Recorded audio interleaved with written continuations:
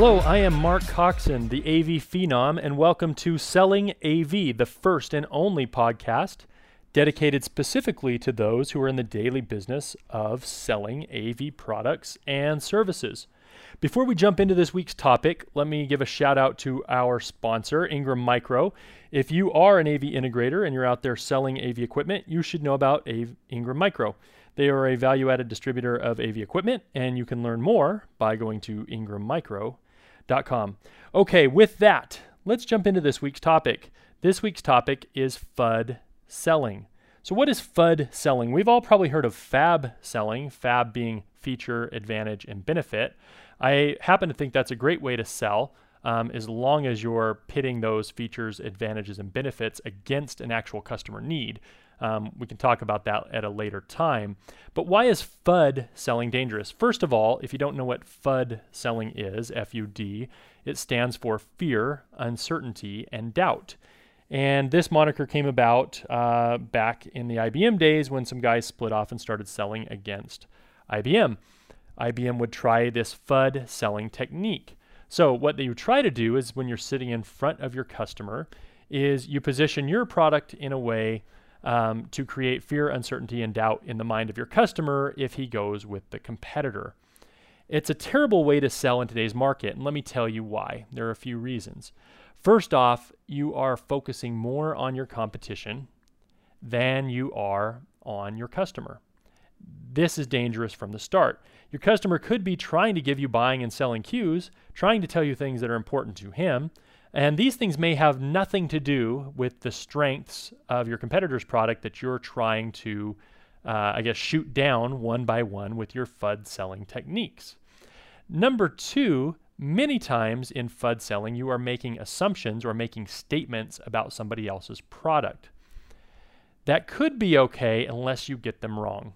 Let me give you an example. I this week, and I'll keep the customer and the product very generic, but I this week fielded an email from a potential end user who had another manufacturer send them an email about our product, saying that our product was not suitable for use in this application.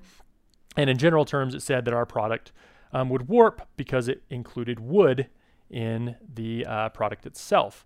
The main problem with this communication, other than it upset the end user and he didn't really like the style, was that the information was incorrect. Our product didn't have any wood. There were no warping concerns.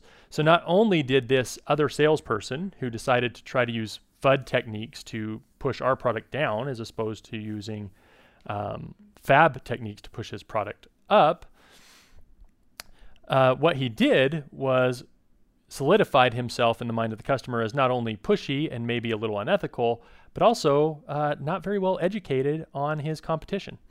That is a danger of FUD selling as well, especially in a world of technology where things change so quickly. It's best to stick in the waters that you know best, and that is your product, your services. So FUD selling is something that you don't really want to engage in. The other reason that you don't want to engage in it is it lets the competitor set the stage for the conversation. The competitor may have some specific strengths. Now, those strengths may be applicable to a certain market or a certain customer, but not to all. And if you automatically just allow them to say that these are the 5 product features that are important to everybody, and you start to combat that, you don't get to really tell your own story of product development, of how you approach a customer and specifying a product, or the unique features of your product that may be slightly different.